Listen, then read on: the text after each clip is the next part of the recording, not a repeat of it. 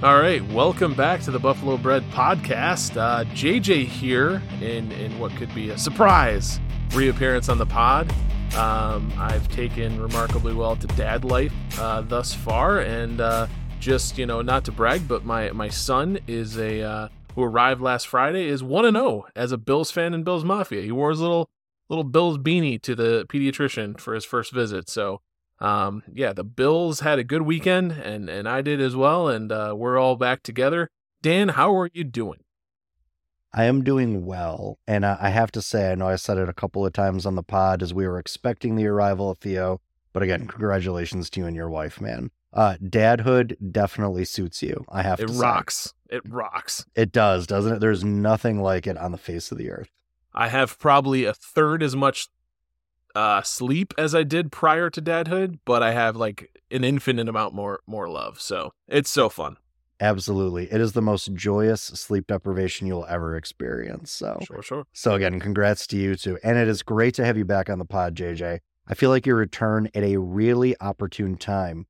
The Bills, who, when you departed, were in the midst of making their must-win out to make the playoff run, have thus far proven to be very, very formidable in their rush to the postseason here. So, as you know, we have handled our business with the Chiefs, as we discussed on our reaction pod a couple of weeks ago. Dallas was the next in line of victims on the way to the Bills making their postseason push. And this week we have the lowly but still worrisome LA Chargers. Like, I'm on Bills Mafia, Twitter, X, whatever you want to call it, and now NFL Threads. And there is conditioned trauma in all of these chains because everyone is saying the word trap game against LA. And I have to tell you, it may be arrogant for me to say as we get into it, I just don't think the Chargers are going to keep up with this team. And we can start to dig into some of the reasons why.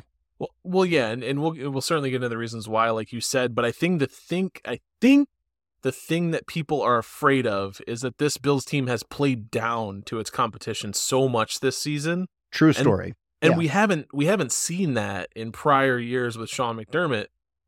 It's actually, there's a few different statistics that point to the Bills as double-digit point, favorites in a game tended to win by double digits most of the time under Sean McDermott in his tenure, especially since Josh Allen arrived.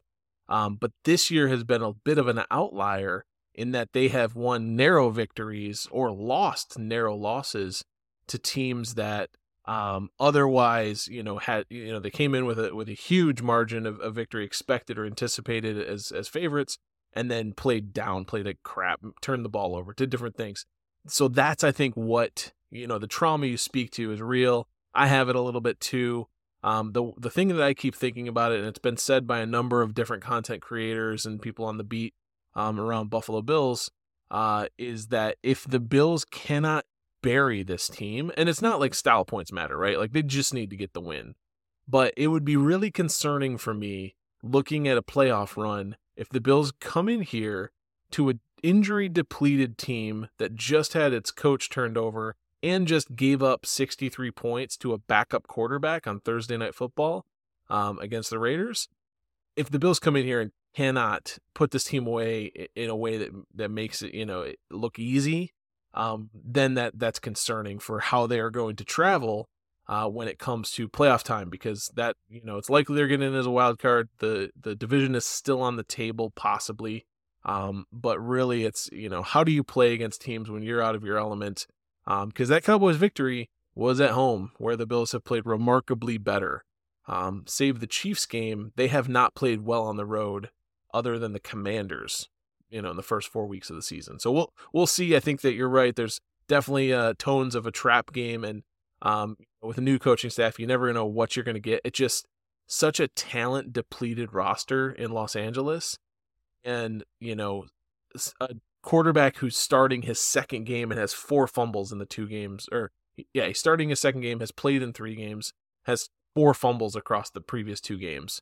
Sean McDermott also has a remarkably strong record against quarterbacks with less than 3 or 4 starts. Your point on McDermott's success against young QBs is well taken. And I think an added layer to that this season is how this defense is now being schemed.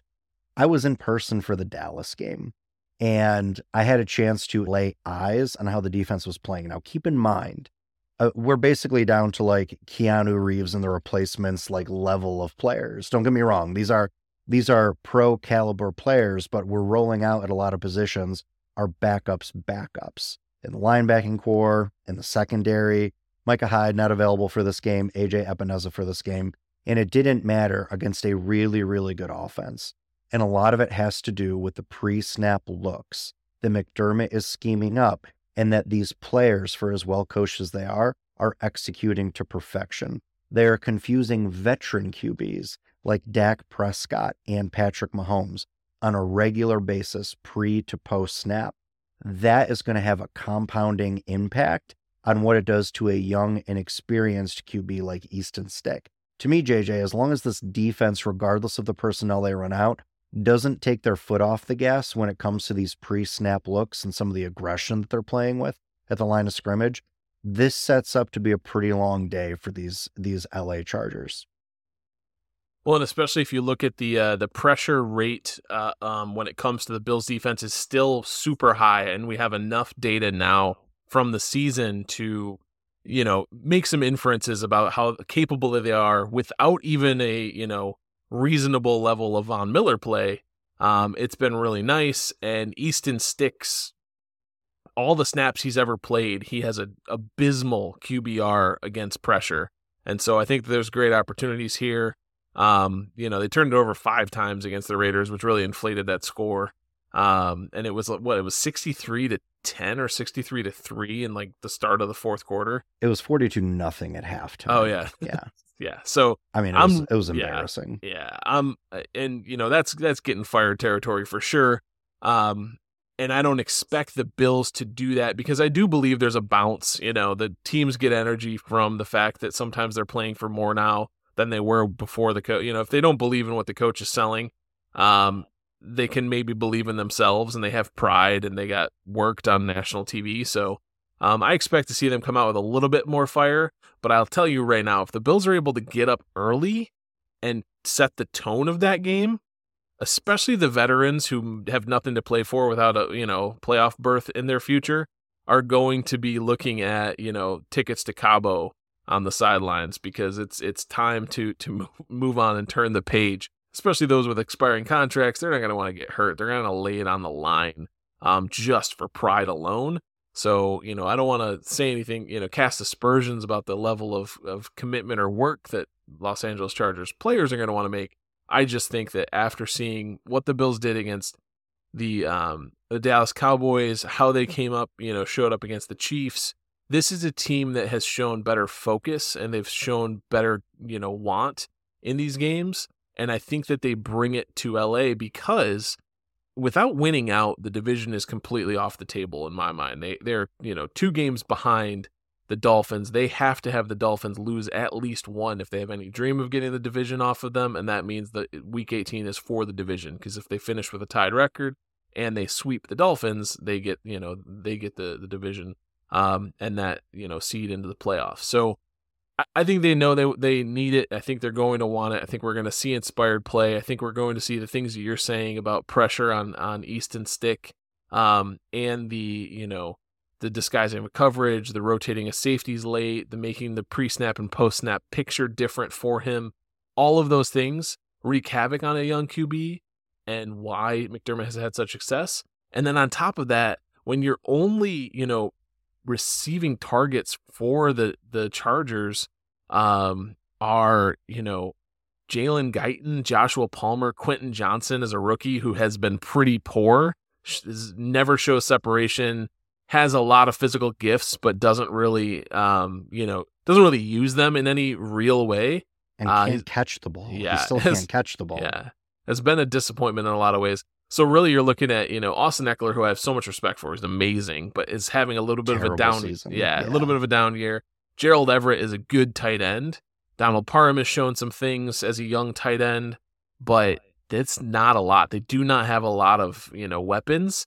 And again, this Bills team with enough of a sample size now on the front 4 with pressure I think they're going to show some things and really get Easton Stick in a bad position as they go through this game. And I think it's going to be tough for the Chargers to really get anything going on offense. And so that leaves it to the Bills offense, if the defense can do their job, to really make some hay. And we've seen so many games this year when the Bills were in kind of that slump where the defense showed up and showed out, and then the offense pitifully let them down. And so we've changed coordinators. It's looked a lot better with Brady, 30-plus points in 2 of their 3 games under him. 3 of their 4 games. 4, yeah. Yeah, and with the only, one short is the Chiefs game, and they still had a winning effort there against a good defense. So I don't know, man. I think I feel good about it, but I understand the shared trauma that's existing out there. I do too. And as we were kind of doing our preseason examination of the schedule, where could some trap games be? Where could some trouble spots be for the Bills? I think everyone pointed to this stretch here at the end of the season where it was going to go Eagles, Chiefs, Cowboys, Chargers, Patriots, then Dolphins. Everyone expected most of those teams to be good and expected the Patriots also to be better than they have ultimately ended up. But if you had told me preseason we were going to be facing at the end of the year in LA an Austin Eckler-led offensive attack with Justin Herbert under center, I would have said this was going to be a trouble game. But the reality is Herbert is hurt. The season for the LA Chargers has not gone in the direction they hoped it would. And Austin Eckler is having a down year. And not only is he having a down year, this is a team that over the past 3 years has sunk a boatload of salary cap space into both sides of the line. And JJ, the LA Chargers are losing the battle in the trenches game in and game out. This is a team with a pass block win rate that is 19th in the league. Yet their salary cap hit for that offensive line, they've got a couple of productive rookie contracts on there, but their salary cap hit is top 3rd in the league. And this is a pass rush win rate that is 25th in the league. So Eckler is having a down year, but he is getting zero help from this line. And then on the other side of the ball, this team is 29th and 21st in those similar defensive splits in pass rush win rate and run stop win rate. This is a team where the investment in draft capital and salary cap has not paid off to any great effect. Flip that coin over to the Bills, and those are 2 units over the course of the past few years you and I have been very critical of, the offensive line and the defensive line. JJ, it is remarkable to me the amount of consistency in the trenches that the Bills are producing day in and day out. And the zenith of that may have very well been that Cowboys game where they physically dominated on both sides of the ball in the trenches what should have been, I don't want to say superior competition, but definitely competition that was to their level, in my opinion. And the Bills clearly were heads and tails, the better unit on the defensive line and the offensive line. With regard to the offensive line, a lot of that has to do with health and continuity, which the Bills have been very lucky to have. But JJ, it is phenomenal what this team is doing on the defensive side of the ball when you think about, as you mentioned, the underproduction of Von Miller, the injuries that this unit has suffered, now to Phillips, but also Epineza throughout the course of the season. We know we lost Daquan Jones on that line as well. The fact that there has been such a minimal slip in play from this defensive line speaks volumes to the effort that the guys on the roster that are left are still putting out there, and also to the coaching acumen of one Sean McDermott, who has been under fire the past few weeks, but deserves a ton of credit for the consistency that line is playing with. Well, yeah, I think that's a great point to kind of get out some of my summary thoughts. Like we're far enough in the week that the Cowboys game is a little bit in the distance. James Cook, AFC Offensive Player of the Week with his first performance. I think, again, you've seen, people have talked about it's now an offense that doesn't just need Josh Allen to put on the cape to win. And we've been talking about that for years now. We need a different component. And I agree with you. The place where this all started was up front in the offensive and defensive lines. And I also agree that Sean McDermott deserves a lot of credit for getting a lot out of a defense that on paper is going to be a little bit older, a little bit slower than many of the competition it faces, but has found a way scheme-wise to shut down some of these attacks, and some excellent attacks with the Eagles, the Chiefs, the Cowboys, games they've either played incredibly close or won outright. And so we've seen amazing things there. He made Dak Prescott look pedestrian. because of the ability they had to kind of rotate coverage and change the pre-snap to post-snap look. They did some more man, and they also had a lot more kind of single high safety trying to close the middle of the field, which really stymied Dak Prescott's looks. And I think the biggest thing is, like, you couldn't look at that game back and say that, the Buffalo Bills had an extremely, incredible coverage game, or they had an extremely incredible pass rushing game.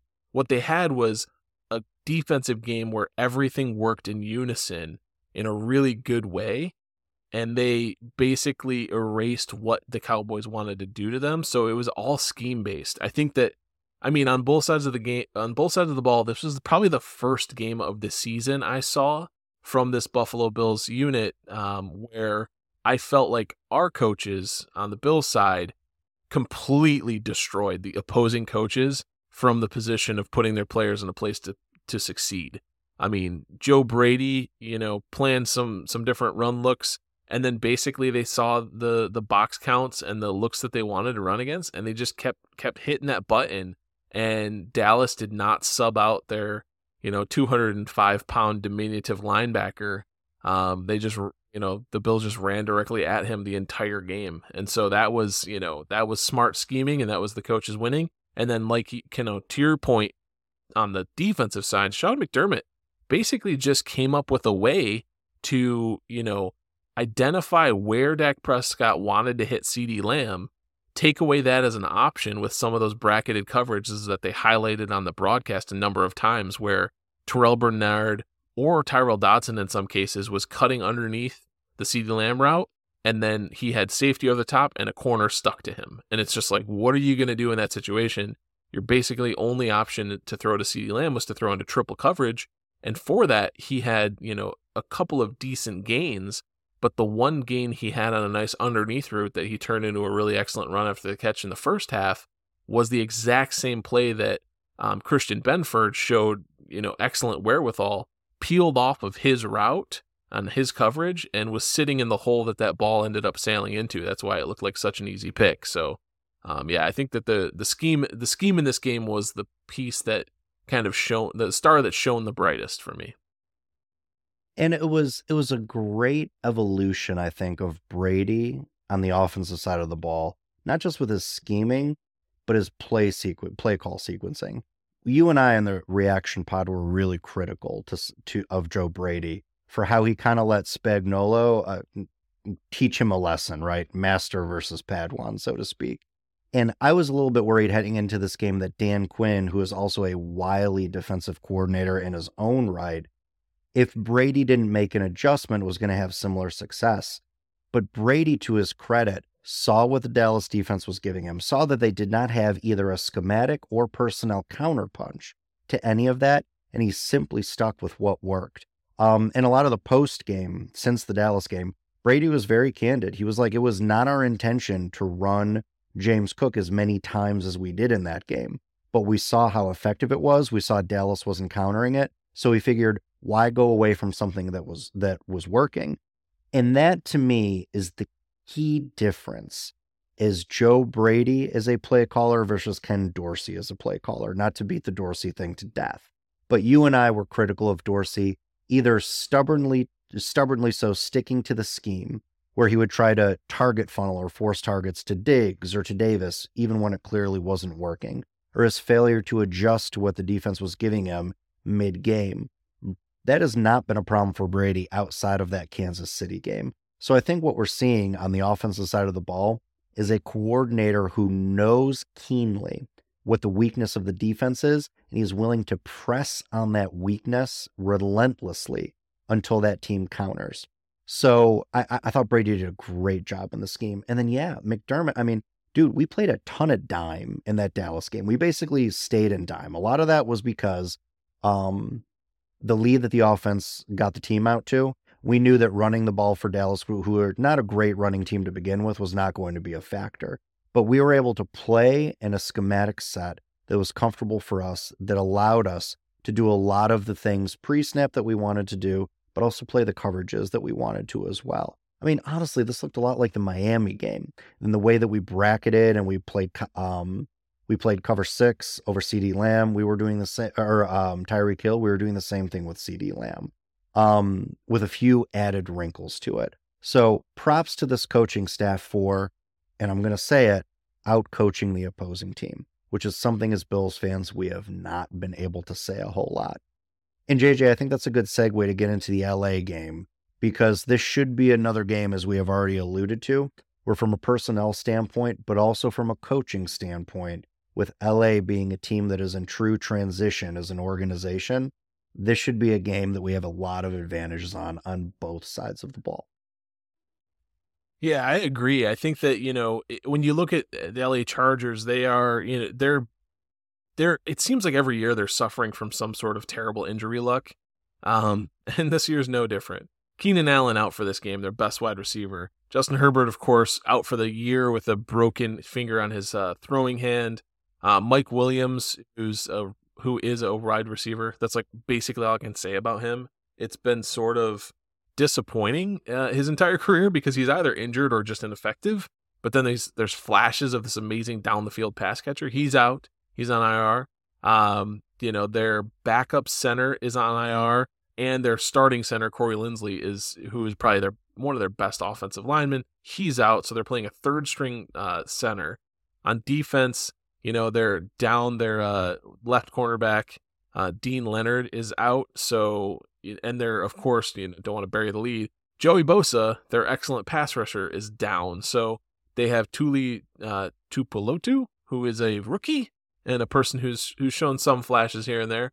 And then, of course, Khalil Mack, fellow UB alum, and late in his career, but still chasing. I think he's got like 12 or 13 sacks or something ridiculous. So, but he had 7 in one game. So he gets them in bunches, and he has a number of games without a single sack. So when you look at this team, also Derwin James, good safety, has had a down year. Doesn't seem to know what he's doing, is because he's playing all the positions of defense because they don't have enough talent elsewhere. Correct, So he's sometimes roaming the deep middle. Sometimes he's in the box. Sometimes he's playing slot corner. Sometimes he's playing like sort of a heavy nickel linebacker role, and he's not seeming to be able to do any of them very well, which is tough to watch because he's an excellent player. He has been his whole career. But yeah, it's a team that has been, racked by injuries. They also, for Brandon Staley during his tenure, they'd never seemed to settle on any one scheme. They're a base 3-4 defense, but they don't do any particular 3-4 over, 3-4 under alignment well. They don't tend to be a predominant cover 2, cover 3 zone team or press man team. Like, they just seem to never have an identity and get roasted regardless of their talent. They have some talent on defense. So you had some stats on kind of where they are in DVOA EPA, right? Oh yeah, absolutely. So you know me, I always bring these numbers to the table. So here it is, the comparison of our beloved Buffalo Bills to the lowly LA Chargers heading into the game on Saturday. So currently in passing EPA and rushing EPA, the Bills are 4th and 3rd respectively.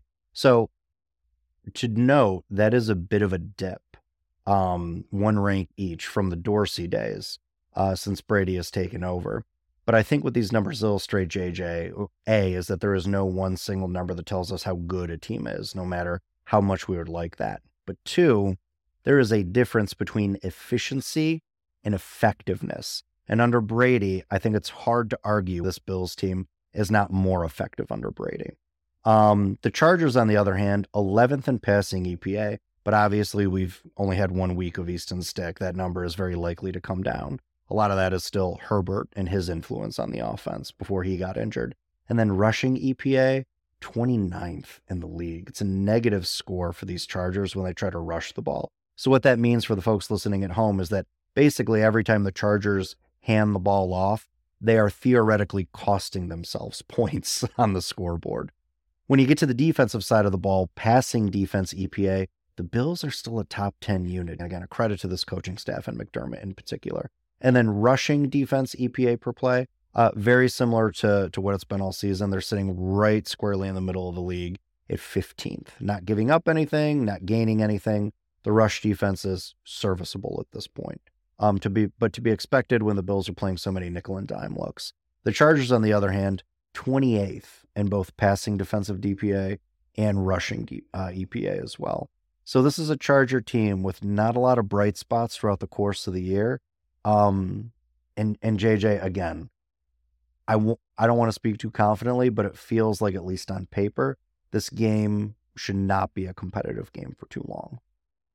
Well, and that's the hope too. Is I think that as I said on the front, when we were kind of previewing what we thought about this game, McDermott very good very good against rookie quarterbacks. McDermott actually, as the play caller, is something we haven't seen against a rookie quarterback or a young quarterback since maybe Sam Howell this season. And so there's an opportunity here for the Buffalo Bills to show, what a Sean McDermott called defense can do differently, because up to this point, all those statistics about how good he is against young quarterbacks were from a Leslie Frazier called D for the most part. And so I think that this will be an opportunity for McDermott to kind of put his stamp on one of these games where he shows, how his scheme can really stymie and stifle somebody who hasn't seen a lot of looks in the NFL or played at that NFL level. I worry a little bit about this game. Of course, the trap notion, are the Bills going to show up flat, those sorts of things. But also, Easton Stick is like a fantastic athlete. He's not a great quarterback when it comes to pocket passing, but he is incredibly fast and had, something like 2,800 rushing yards in his college career. So I worry a little bit about that for the same reason that teams worry about facing the Buffalo Bills and Josh Allen running the ball, is when it comes down to box counts and you add your quarterback into the rushing attack, you get an 11-on-11 game. If your quarterback is just handing the ball off, it's 10-on-11, and you have an advantage on defense. And so there's a chance, I don't really love the offensive line for the Chargers. I don't think that the wide receivers are exceptionally good at blocking. But there's a chance that they dial up some of the QB run stuff with Easton Stick to try to lean into, him as a weapon. And we'll see. I'm trying to think of who's the guy on the Saints that they, is like a quarterback tight end. And, Taysom Hill. Yeah, Taysom Hill. See some Taysom Hill type package stuff. And because if they want to win this game, I feel like the Chargers have to pull out every stop. I don't think that their defense is going to be able to slow down the Bills' offense. So they're going to need to try some things, some wild things. Yeah, absolutely. And you want to flip to the offensive side of the ball for the Bills and talk a little bit about that? I think, JJ, for me, this is a pick your poison type of thing. If you're the LA Chargers, the passing offense has been, I don't want to say hibernating the last two games. It was very effectively schemed away to a large extent against the Chiefs, particularly in the way that they took away Diggs, and the Cowboys were committed to it too. But at some point, these defensive coordinators that the Bills are facing are going to have to make a choice. Are you going to continue to let this Bills squad chew you up underneath and destroy you in the run game as you play light boxes to prioritize resources at shutting down our outside wide receivers? Or are you going to eventually reprioritize some of those defensive players to stopping what the Bills are doing? And that is going to be the pivot point that I'm interested in seeing from Brady. Because if the Chargers, they are not a defense like the Chiefs that can play multiple, if the Chargers come out with light boxes and they are signaling to everyone, we are going to go ahead and we are going to shut down Davis, we are going to shut down Diggs, and we're going to let the Bills running backs and Dalton Kincaid and Dawson Knox beat us, that is going to be very telling. If it doesn't happen, or if the Chargers adjust mid-game and they decide to prioritize more resources to the middle of the field and the box, it'll be interesting to see how Brady decides to get Diggs and Davis involved, because that's something that we haven't seen to great effect yet. Davis is not running a lot of creative routes, and he has effectively in the Joe Brady era been a pass blocker. We saw a lot of targets to Diggs in that Kansas City Chiefs game, but a lot of it were screens, a lot of it was gimmicky, just stuff that looked like he was very, very forcefully trying to get Diggs involved, like he was trying to force the game to him. We have not seen Brady scheme for these two wide receivers in a way that is more natural based on what the defense is giving you. So be very curious to see that if the Chargers decide to prioritize middle of the field and dumping more players into the box, how Diggs and Davis then factor into the scheme. Well, and I think too that's going to be some of that is going to be the pride of the Chargers and the players, the Chargers coaching staff, and that sort of thing. Is the scheme that they try to elect against this Buffalo Bills team is going to tell you right away how seriously they want to actually win. It's possible that they play some younger talent and come out with like, very vanilla type defensive approach and try to just play their like foundational unit defense. And I think the Bills are going to chew that up no problem. And so I'll be curious to see if this Chargers defense tries to add some wrinkles or tries to get pressure or tries to hit the Buffalo Bills in some weak spots. Things like maybe lining up Khalil Mack on the inside over Osiris Torrance for a snap or two. Things like sending Derwin James and Khalil Mack from the same side, because that's something the Chargers haven't done this season as much. That it seems weird to not do this. But Derwin James is one of the best pass rushing DBs in the league, and they have not used him in that regard, like hardly at all. And so, and it's largely because he's covering up for so many flaws in the back end of that defense, and he'll still have that responsibility. But if you're a new coaching staff, you might want to just pull all the levers and all the triggers you can, and one of them might be Derwin James safety blitzes from either edge, behind Khalil Mack or opposite Khalil Mack, to see if you can make some havoc and chaos back there. So there are some things. I'm also curious, same as you, does this Buffalo Bills passing attack get going? We haven't seen much from any of the wide receivers since Joe Brady took over. It hasn't been a focus of any of his game plans. A little bit of Khalil Shakur work over the first couple of games of the Brady era. But that's not, that seemed more like a reaction by Josh Allen to teams taking away Diggs or trying to take away Diggs, and Davis having longer developing routes, which has always been a thing with Gabriel Davis. It's part of the offensive design. They send him over the top. And so if Josh Allen has any pressure at all, Gabe Davis is basically off the table. So it's interesting. I think it's tough. It'll be tough for Gabe Davis to get a second contract that's lucrative if he continues to get 0 targets, 0 catches, no touchdowns. All right, JJ, are you ready for what we are all here for?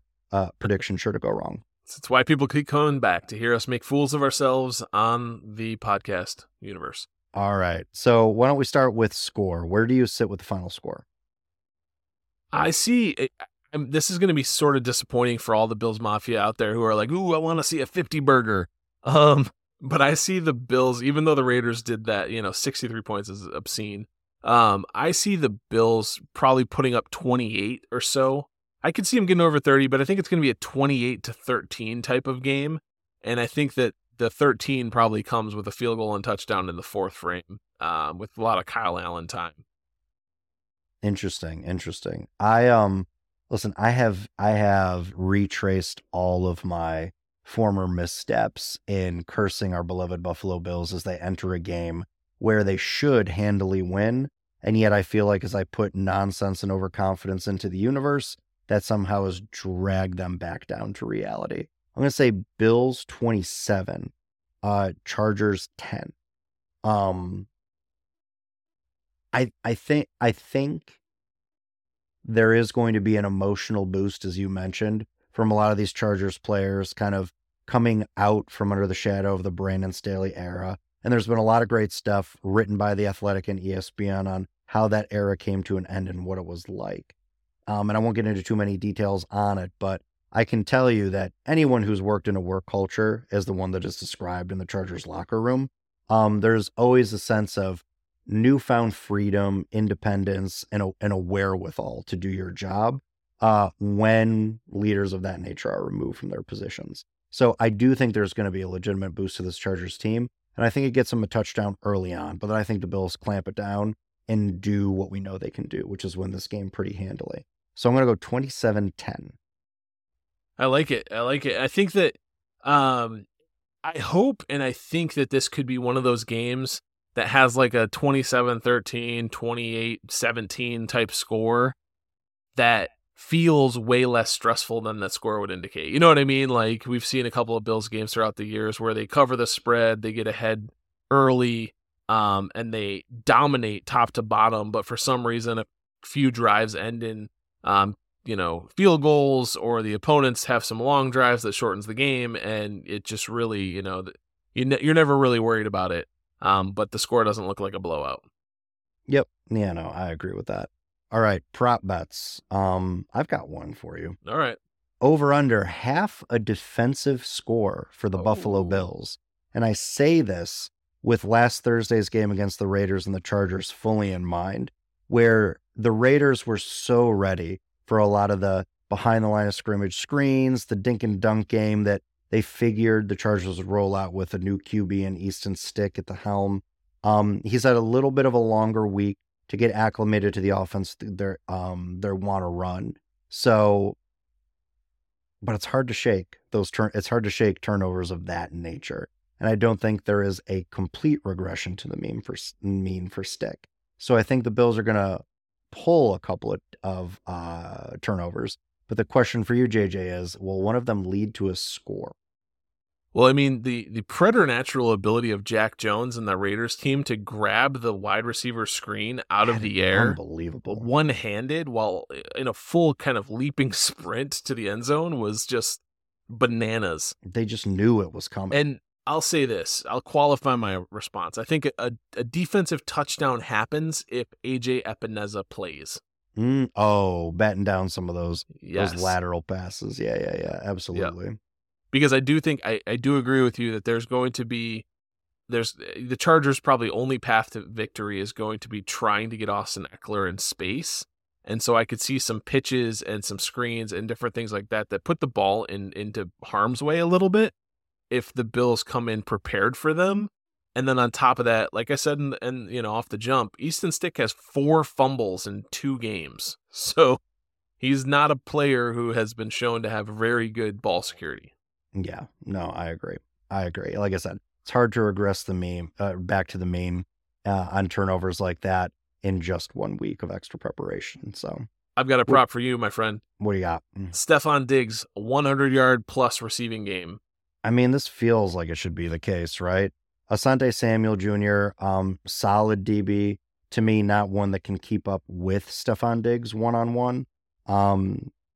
And even if the Chargers bring a help over the top with James or another member of that secondary, as you've noted, that safety duo for LA is having a down year. James is having a down year. He seems spread really, really thin. Now, that was under Staley, who was a head coach who called defensive plays. So that could very well change for this game. But if any of the patterns that this LA Chargers defense have laid out for us before are indicative of this game, I would say Diggs exposes what is a very weak secondary and has a breakout game under Joe Brady. I'd love to see it. I think that's it. I think that's it for me and my props. I'd like to see Greg Rousseau have a big game, but I don't know what stat I think that's going to appear as. I'm just waiting for him to kind of put a stamp on things, because I think it's fine for him as a first-round pick to make a career as a solid run and edge defender who gets maybe 5 sacks a year and has occasional impact plays. That very much feels like a Tremaine Edmonds arc, though, and so I would hope to get more from him as a first-round pick. So hopefully we see a big Greg Rousseau game. That would be my other prop is over under half of an impact play, whether it's tackle for loss, sack, interception, something like that. But we'll see what happens. Nice, yeah. I just kind of want to see a healthy Greg Rousseau game. I feel like we haven't seen that in a season and a half. Greg Rousseau playing healthy, playing at 100%. Because I think that version of Greg Rousseau can be a game changer, can be a 10 sack a season guy.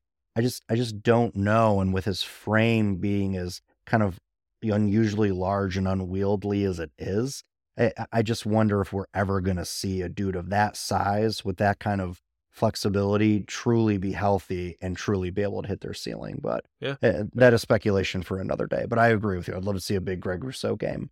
I have one more prop, itty bitty prop before we end. Dalton Kincaid, over under 1.5 drops. Oh, so yeah. So he had 2 drops in the Dallas game, and you can blame the weather, you can blame whatever. Yeah.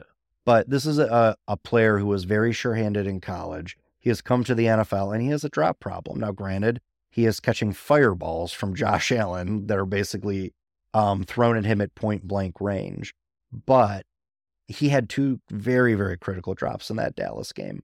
After the first drop, the Bills on the very next offensive series went right back to him on the first play, and I loved it because I was thinking in my head, go back to Kincaid, get him worked into the game, because you need some semblance of a passing threat. Because at that point, the game was not fully put away. They go back to him. I'm like, yes, and I'm cheering from my seat, and then I see him drop, and I'm like, they should probably not throw to him again for the rest of the game, and they didn't. Right? So drops are something this kid's got to figure out. Maybe his injury status has something to do with it, but the drops have been a persistent problem for him this season. So over under 1.5 drops, JJ. I'm going to go under. It was a thumb injury, and by all accounts, he has an opportunity to like rehab it enough this week. But I think that he was kind of in the middle of it with the elements, with the piss missiles, as we like to say on this podcast, that Josh Allen whips out there. I think that it was there was a lot of factors. I still trust Kincaid's hands, and I think that he has under 1.5 drops in this game. And as we go farther away from the injury, barring another setback with the injury, I think that he continues to improve that particular factor. I'm going to go under 2, but I'd love to see more consistency out of him. The beginning of the season was not his fault. Nothing was game planned for him, but really from week 6 or 7 on, he's been a featured part of the offense. And granted, rookie tight ends tend to struggle, but a lot of it has been poor execution on his part as to why he's at where he's at right now. Still having a good year, don't get me wrong, but we expect more from a first-round pick that we hope will supplant Gabe Davis, should Davis move on as the number 2 target for Josh Allen on this offense. So for sure. All right, JJ, that's it. Welcome to your first podcast as a dad. I know. I've got one tiny final comment before we close out here. A scouting report on my son Theo. Oh, let's hear it. What are the combine numbers? It's the 1 week scouting report that is, it'll matter in the draft in 21 years and 5 months. Not that we're counting. Yeah, he's in the 80th percentile. He's an average, length and weight baby, but he's in the 80th percentile in head circumference and abdominal girth. So I think we got maybe a center on our hands. Oh my God, that would be amazing. That would be absolutely amazing. The intelligence and the denseness, I think, points to offensive line, but we'll see. I agree.